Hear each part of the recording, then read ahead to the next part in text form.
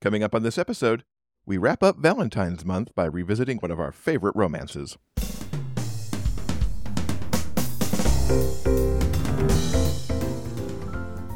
Welcome to episode 448 of the Big Gay Fiction Podcast, the show for avid readers and passionate fans of queer romance fiction.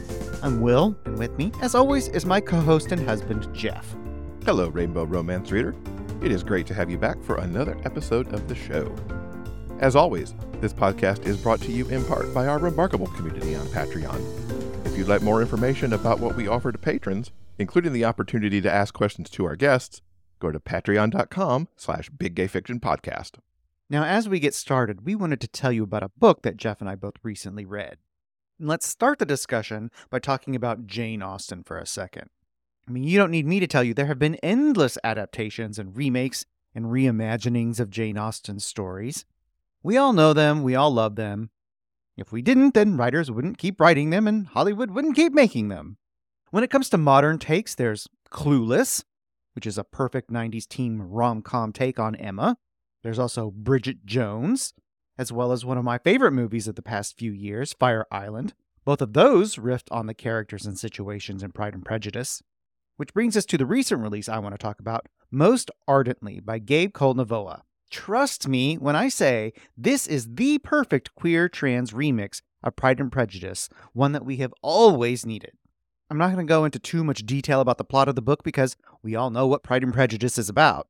But I will say that the characters that we all know and love, the classic scenes, the tentpole moments, they're all there, just with a modern twist. I would describe Most Ardently as a modern take on Pride and Prejudice that just so happens to be set during the Regency. The main character is Oliver, who is exploring his transness while also having to navigate society as the young woman the world sees him as. I think the themes of the original book are given an interesting added dimension when we layer in trans identity and Oliver's trials and tribulations of inhabiting society's differing expectations of men and women. Now, all the fancy talk of themes aside, this book is really damn funny, and it's sweet and sincere, and of course, incredibly romantic. I have really enjoyed the remix series that has been coming out over the last couple of years. We talked in depth a little bit last year about Self-Made Boys from Anna Marie McLemore, who took on The Great Gatsby and also put transness into that book and how it changed and evolved the story for more modern times. Gabe Cole-Novoa has done the same thing here. The emotions that kind of ran through me as I read this ran the gambit because Gabe manages to capture for us the intense emotions that Oliver goes through, whether it's how he feels when he is dead named or when he has to put himself into women's clothes or just getting through society when he has to be the young woman. But then the joy that he feels when he's able to become his true self and wear men's clothes, and when he's addressed as Sir or by his name.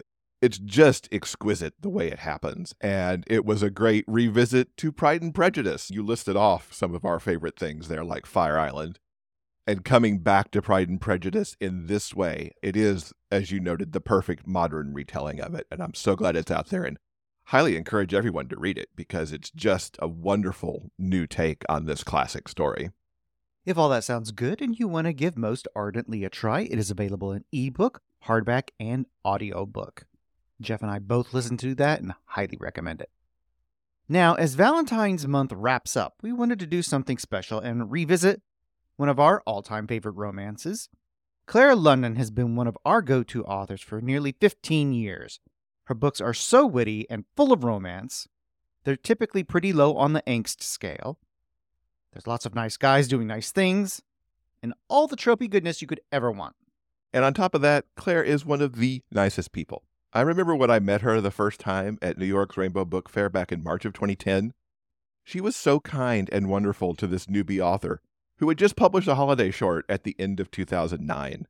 One of our favorite series of Clare's is the Romancing the series, which includes Romancing the Wrong Twin, Romancing the Ugly Duckling, Romancing the Undercover Millionaire, and Romancing the Rough Diamond. These are all category romance delights, and Romancing the Rough Diamond is the perfect book to talk about as we wrap up this month. So without further ado, let's dive into our Big Gay Fiction Book Club discussion of Clare London's Romancing the Rough Diamond.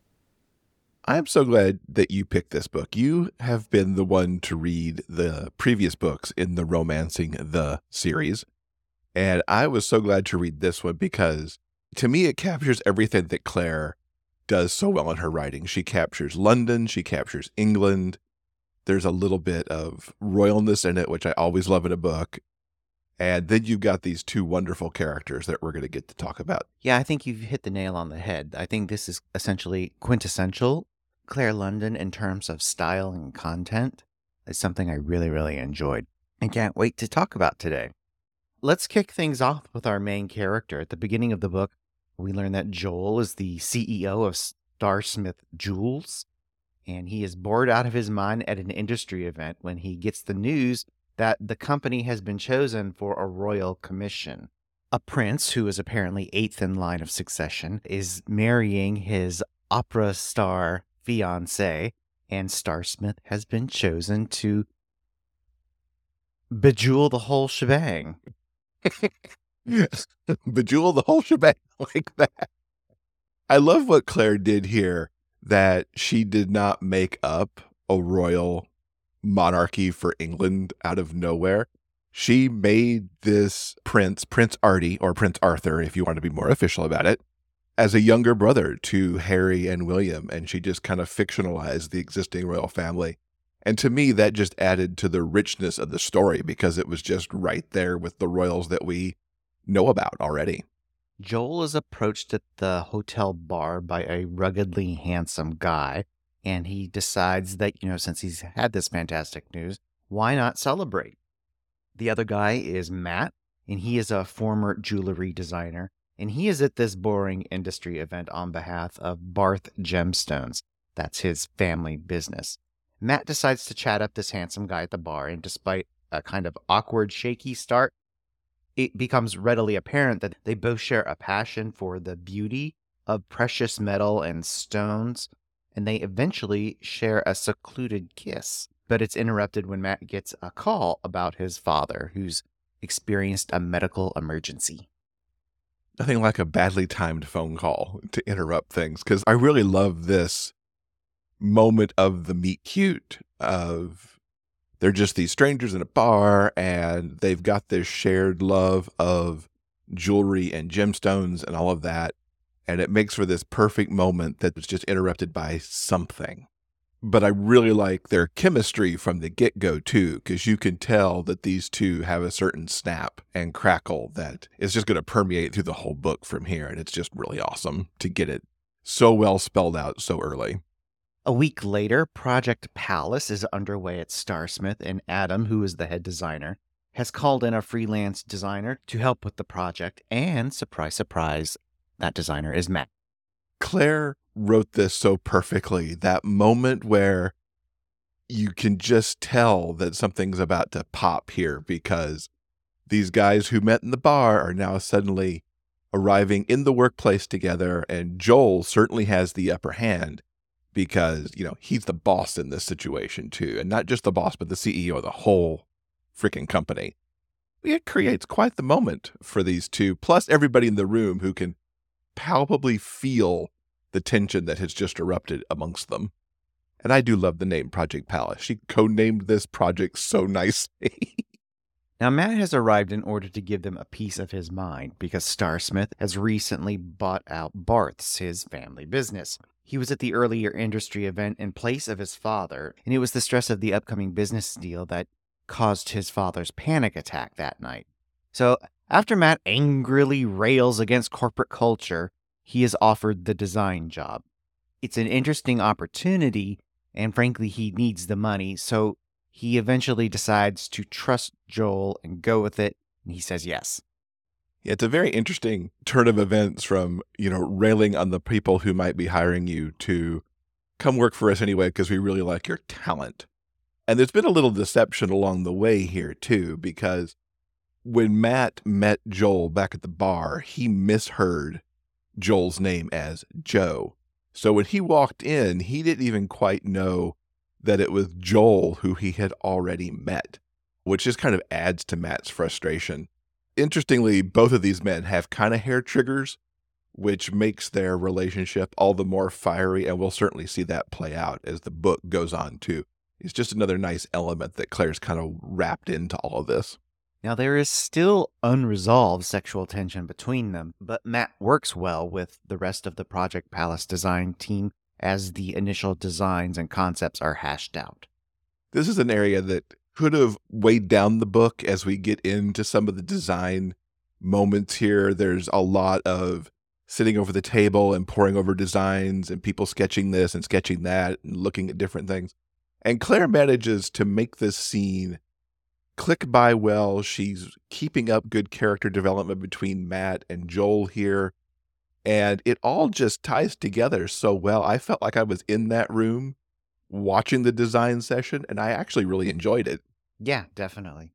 Then comes word of a royal invitation.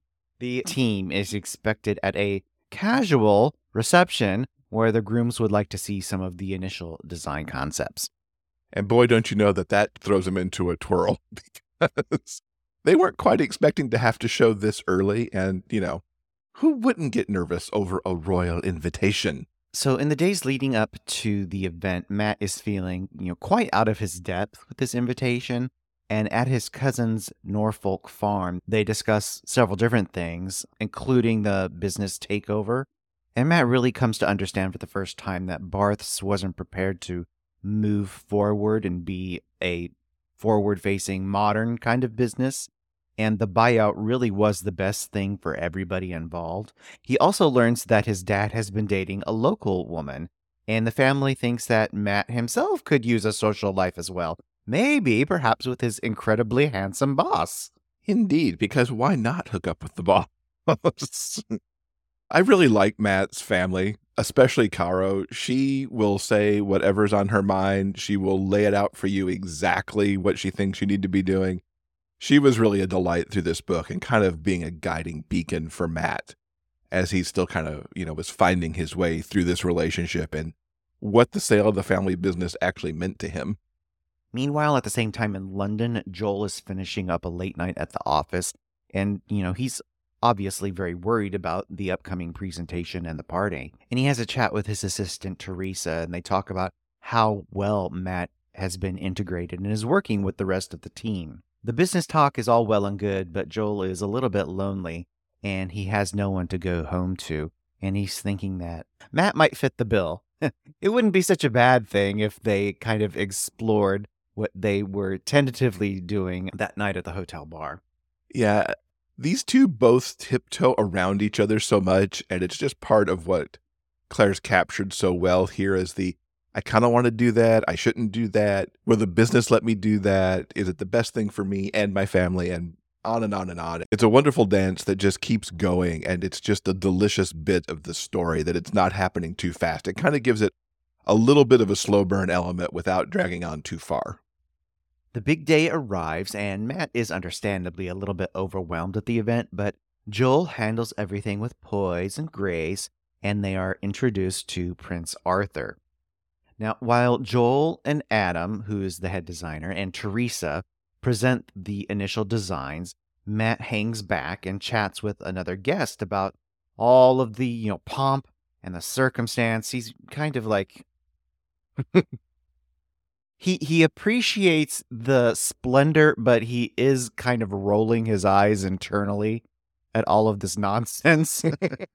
It's very interesting to me how Matt looks at the room and is impressed by the craftsmanship, and he's even taking away certain elements of things to maybe work into the design, while at the same time going, oh my God, this is way too much. Matt later realizes that the guy that he's been talking to is actually Paolo Astra, the prince's fiancé. Paolo, my goodness, I love this character. I wish there'd been a book somewhere that was his and Artie's courtship and falling in love, because Paolo is so, I don't want to necessarily say snarky, but he's got a unique sense of playful humor that messes with Matt in really the best way possible to throw him off guard. Arthur and Paolo appreciate his candor, and it's during this slightly awkward exchange that Matt ends up spitballing some brand new ideas for the wedding gift designs. Which is exactly the thing you're not supposed to do in front of the client before you have vetted it with the rest of your team. Oopsie. On the other hand, they're also really good ideas that everybody loves. As the evening comes to an end, Matt and Joel walk together through the streets of London. And Matt was undoubtedly a fish out of water, but no more than Joel might be on his cousin's farm, which is a sort of a challenge/dare that Joel accepts, and they share several passionate kisses. And it really boils down to they shouldn't be doing this, but that doesn't stop either of them from wanting it. Yeah. It's been pent up this whole time since the bar, which has now at this point been, weeks since then. And it's not only something they both want because of their growing connection to each other, but frankly, they've worked really hard and they're they're wanting to let off a little bit of steam too.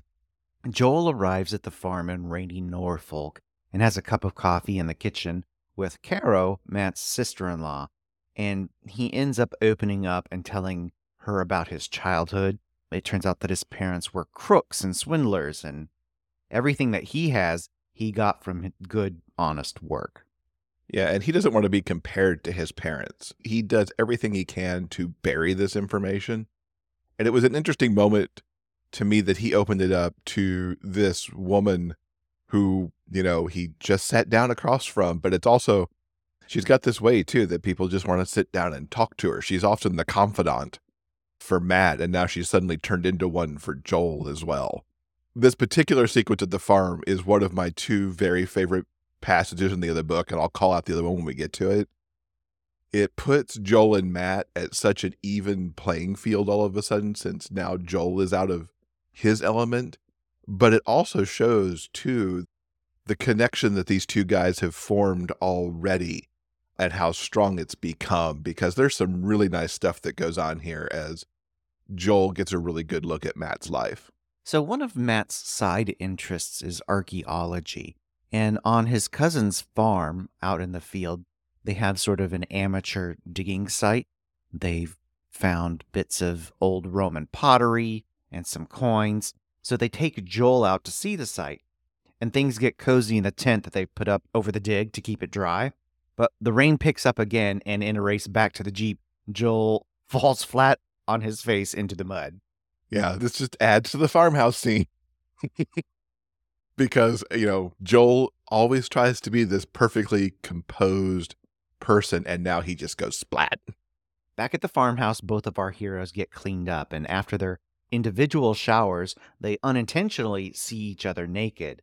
And they realize that resisting one another is really dumb, especially when the attraction is so incredibly obvious.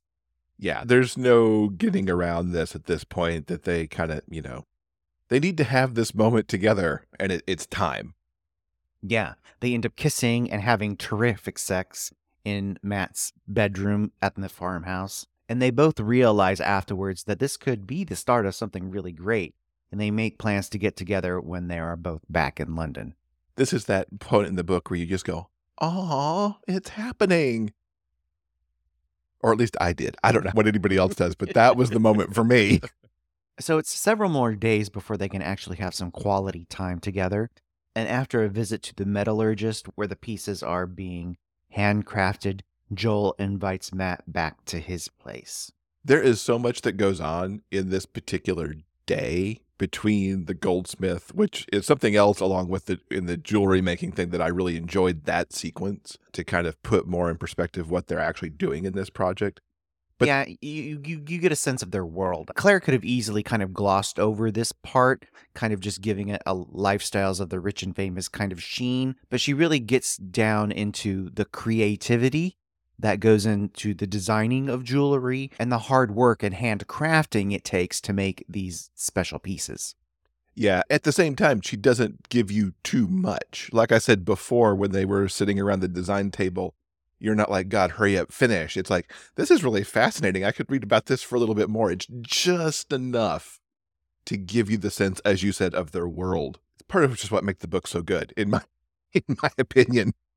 Yeah, and then there's the dinner that, they finally get to have a little bit of a dinner moment, which is just, it's nice. Yeah, their night together is, of course, hot and sexy and intense, but at the same time, it's also very comfortable and very relaxed. Yeah, they're not having like first date jitters. I think they're past those because they've been together so much that they can now get into that more comfortable phase of this relationship, even though it's still really new in a lot of ways. Yeah, they let down some of their walls, and Joel even tells Matt about his complicated family history and the problems that he had growing up. Yeah, I was really glad that they finally got to this point because I keep coming back to leveling the playing field, and it really levels the playing field between these two guys because they're now both aware of the other's family issues. With Matt, it was the fact that his father really wanted to sell the business, which Matt didn't really understand. And now Matt understands more of why Joel operates the way that he does because of what his parents did. So, several weeks of hard work and cute coupledom pass until Joel sees a Starsmith rival coming out of the address that Matt had mentioned was his friend's place that he's staying at while he's in the city. And on the way back to the office, he spots some tchotchkes in a souvenir shop, all of them that feature the brand new Starsmith design. Talk about a spiral. This was like all of Joel's worst nightmares come off at the same time. There was an argument back at that trade show at the beginning of the book with this particular person that he sees come out of what's supposed to be Matt's place. And then their worst fear, as you said, came to pass, that the design that is supposed to be super secret has, been made public weeks before it was supposed to be shown off by the palace. The scene that Joel causes in the souvenir shop is nothing compared to what goes down in the Starsmith offices. Matt is the only new addition to the team, and the fact that he's staying in the flat of a Starsmith competitor makes him a prime suspect. And the thing is, the idea that Joel even thinks he could sabotage the project sends Matt storming out. Yeah, it's one character spiraling after another here. And it really, in the wake at Starsmith, also shocks everybody because the Starsmith team has really witnessed Matt step up and really break himself out of the mold that he'd been cast in as kind of like this guy that's difficult to work with and doesn't really show up for a team and things like that. Matt has proven himself here, so everybody but Joel's also like, are you sure it's him? Because it really can't be him. It's really tense and, one of those moments that's just so perfectly written to create tension between the two characters and with all the side characters too, because everybody's been thrown into tension at this point in the story. So outside the office, Teresa stops Matt before he can catch a cab and walk away forever. And they talk about how the fraud and betrayal of Joel's parents might have made him act so out of character. And Matt does understand this reasoning. And he even is slightly amused at the viral video of Joel losing his shit in the souvenir shop. He sees it as a sign that not only is Joel passionate about something, but that sort of buttoned up, high-toned facade that he always projects to the outside world. He's like letting some of that go and just being 100% totally real. And he understands that passion, because he's mad too that this has gotten out into the world before it was supposed to. The whole teddy bear viral video thing is just essentially another splat into the mud for Joel. Yeah. Although this one was a lot more public. It's every bit the British tabloid culture that I think we've all come to know from watching scandals in Britain. And that's exactly what Joel found himself in the middle of. So even though Matt understands some of the underlying motivations of what Joel has done, he's not quite sure, and he doesn't see how they can get past this. And in a video chat with his family back at the farm, they are able to convince Matt that things might be hard right now, but the project is worth fighting for, and Joel is worth the same. Family for the win on that one, making Matt see what needs to be done. And it's also a moment for Matt to fully resolve things with his dad over the sale of Barth gems as well, because they really get to have a heart-to-heart talk and settle some things between them, which was a really nice moment. Meanwhile, Joel is drowning his sorrows at the hotel bar where our two heroes initially met. He realizes that he's screwed up. He was so very, very wrong. But the thing is, he doesn't know where he can find Matt. Teresa and Adam join him, and they do some quick problem solving. I mean, it obviously wasn't Matt who leaked the designs, and it becomes obvious who it might actually be. I was shocked. Were you shocked by who leaked the designs? No, I think it actually makes sense. Because our characters just took a beat and thought about it, and it's like, oh, they did it. Someone on the marketing team who was in on the preliminary design meetings is actually the culprit. And once that is dealt with, Joel wants to apologize to Matt and set things right, but Matt's not answering his phone, and no one knows where he's gone. I'm glad it didn't surprise you. Surprised the hell out of me. I had somebody else pegged for it completely who had been such a dick about Matt up front. I thought Matt was being set up to fail. So Claire pulled one over on me. Because you're right, it did make sense as it was spelled out in the book. But still, I was like, wait, what? Matt is so desperate to fix things for Joel and Starsmith that he gets the wild notion that if he can just explain the whole situation in person, that he can set things right, which leads to an incredibly strange and hilarious I Love Lucy moment outside of Buckingham Palace. Remember that I told you I had two favorite scenes in the book? Well, welcome to the other one. I don't know what Matt was thinking when he had this cockamamie idea that he could just kind of sneak his way into the palace and have a chat with the prince and the fiancé, but there you go. You're calling it an I Love Lucy moment is perfect.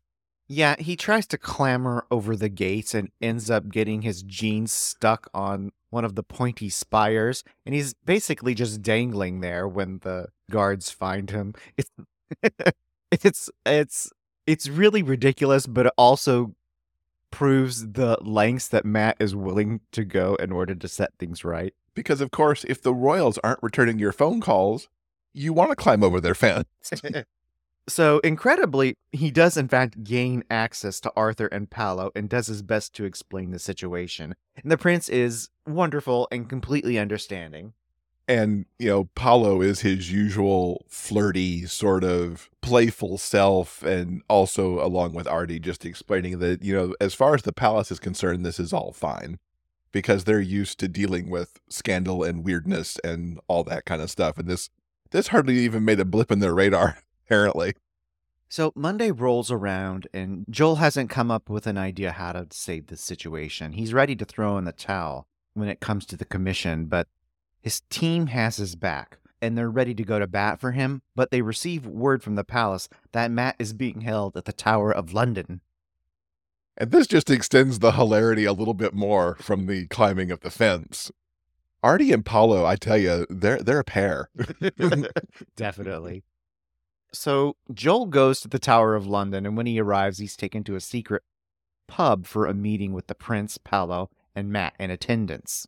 The prince assures him that everything is going to be fine and proceed exactly as planned, and he and Paolo take a step back as Matt and Joel finally have a chance to sit down with one another and have the heart-to-heart that they so very much need. Finally, both of them apologizing and saying their I love yous. Yes, royal matchmakers for the win there, hauling them off to the Tower of London. I know. It's so super sweet.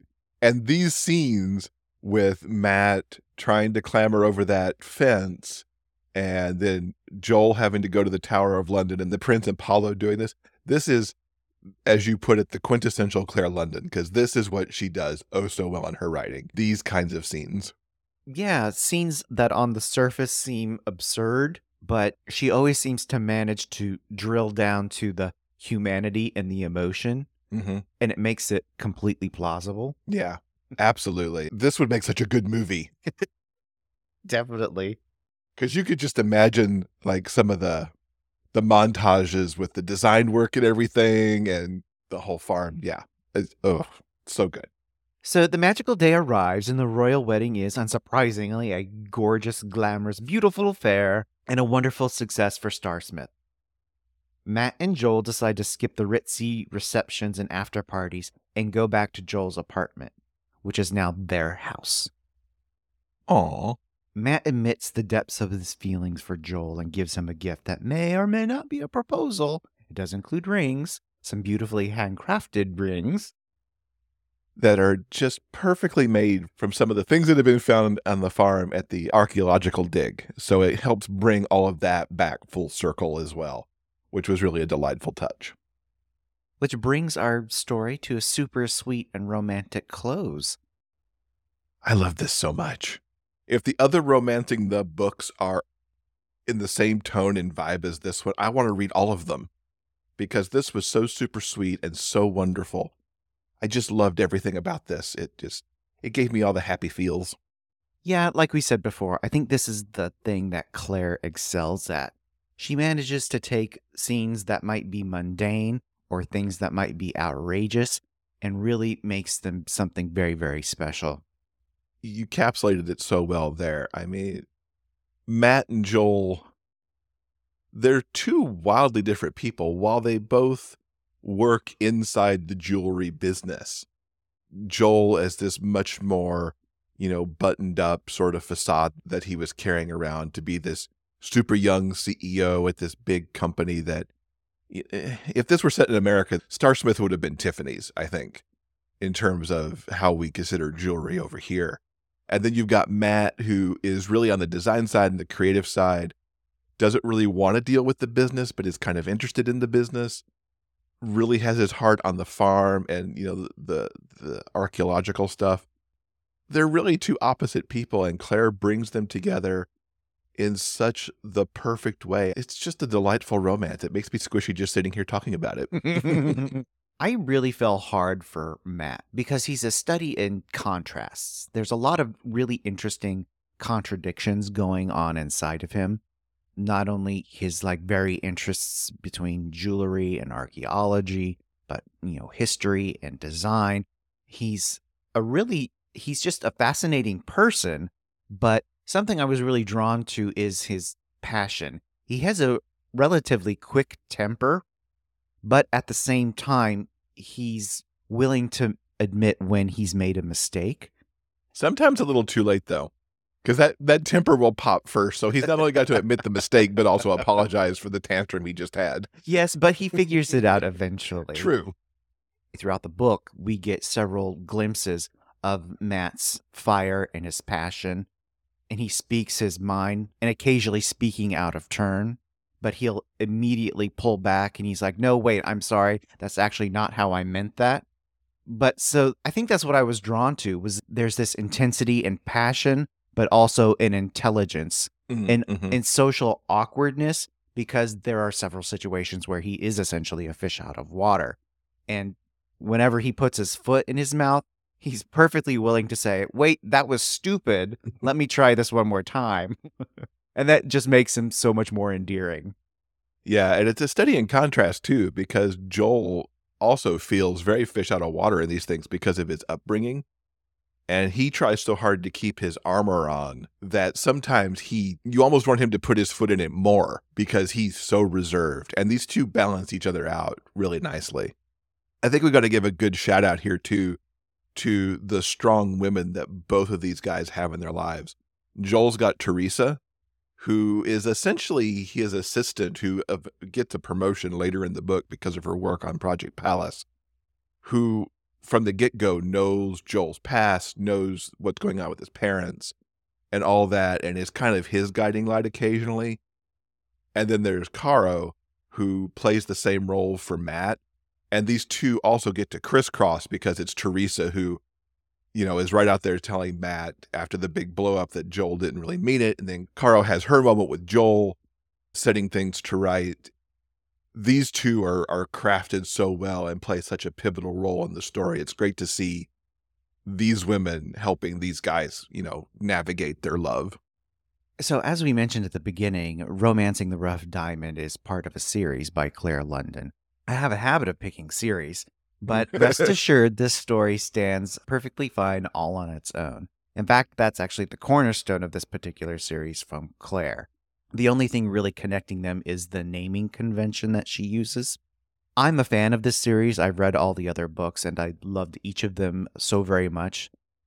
And real quickly, I want to recommend each of them. If you love trope-driven romances, this is your one-stop shop. The first book, Romancing the Wrong Twin, is about a highfalutin, kind of old-fashioned explorer type. He comes from a well-to-do English family, and essentially his job is going out and having adventures all around the world. And he has a television show in conjunction with this, but in order to get funding for his next exhibition, he really needs to have more of a public presence. So his publicist comes up with a wacky idea to set him up with a very well-known male model. But unfortunately, the male model has his own romance to think of, so he sends his twin in his place. So hilarity ensues. I adored that book so very much. The other book in the series is Romancing the Ugly Duckling. And this is a story about a member of a notorious English family. Think the British version of the Kardashians.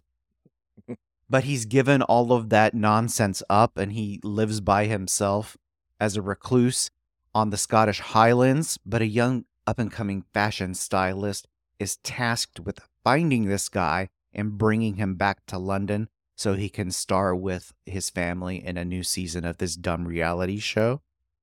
So, of course, the two of them falling in love in the middle of nowhere in the Scottish Highlands is wonderful and funny, and it's romantic and totally swoon-worthy.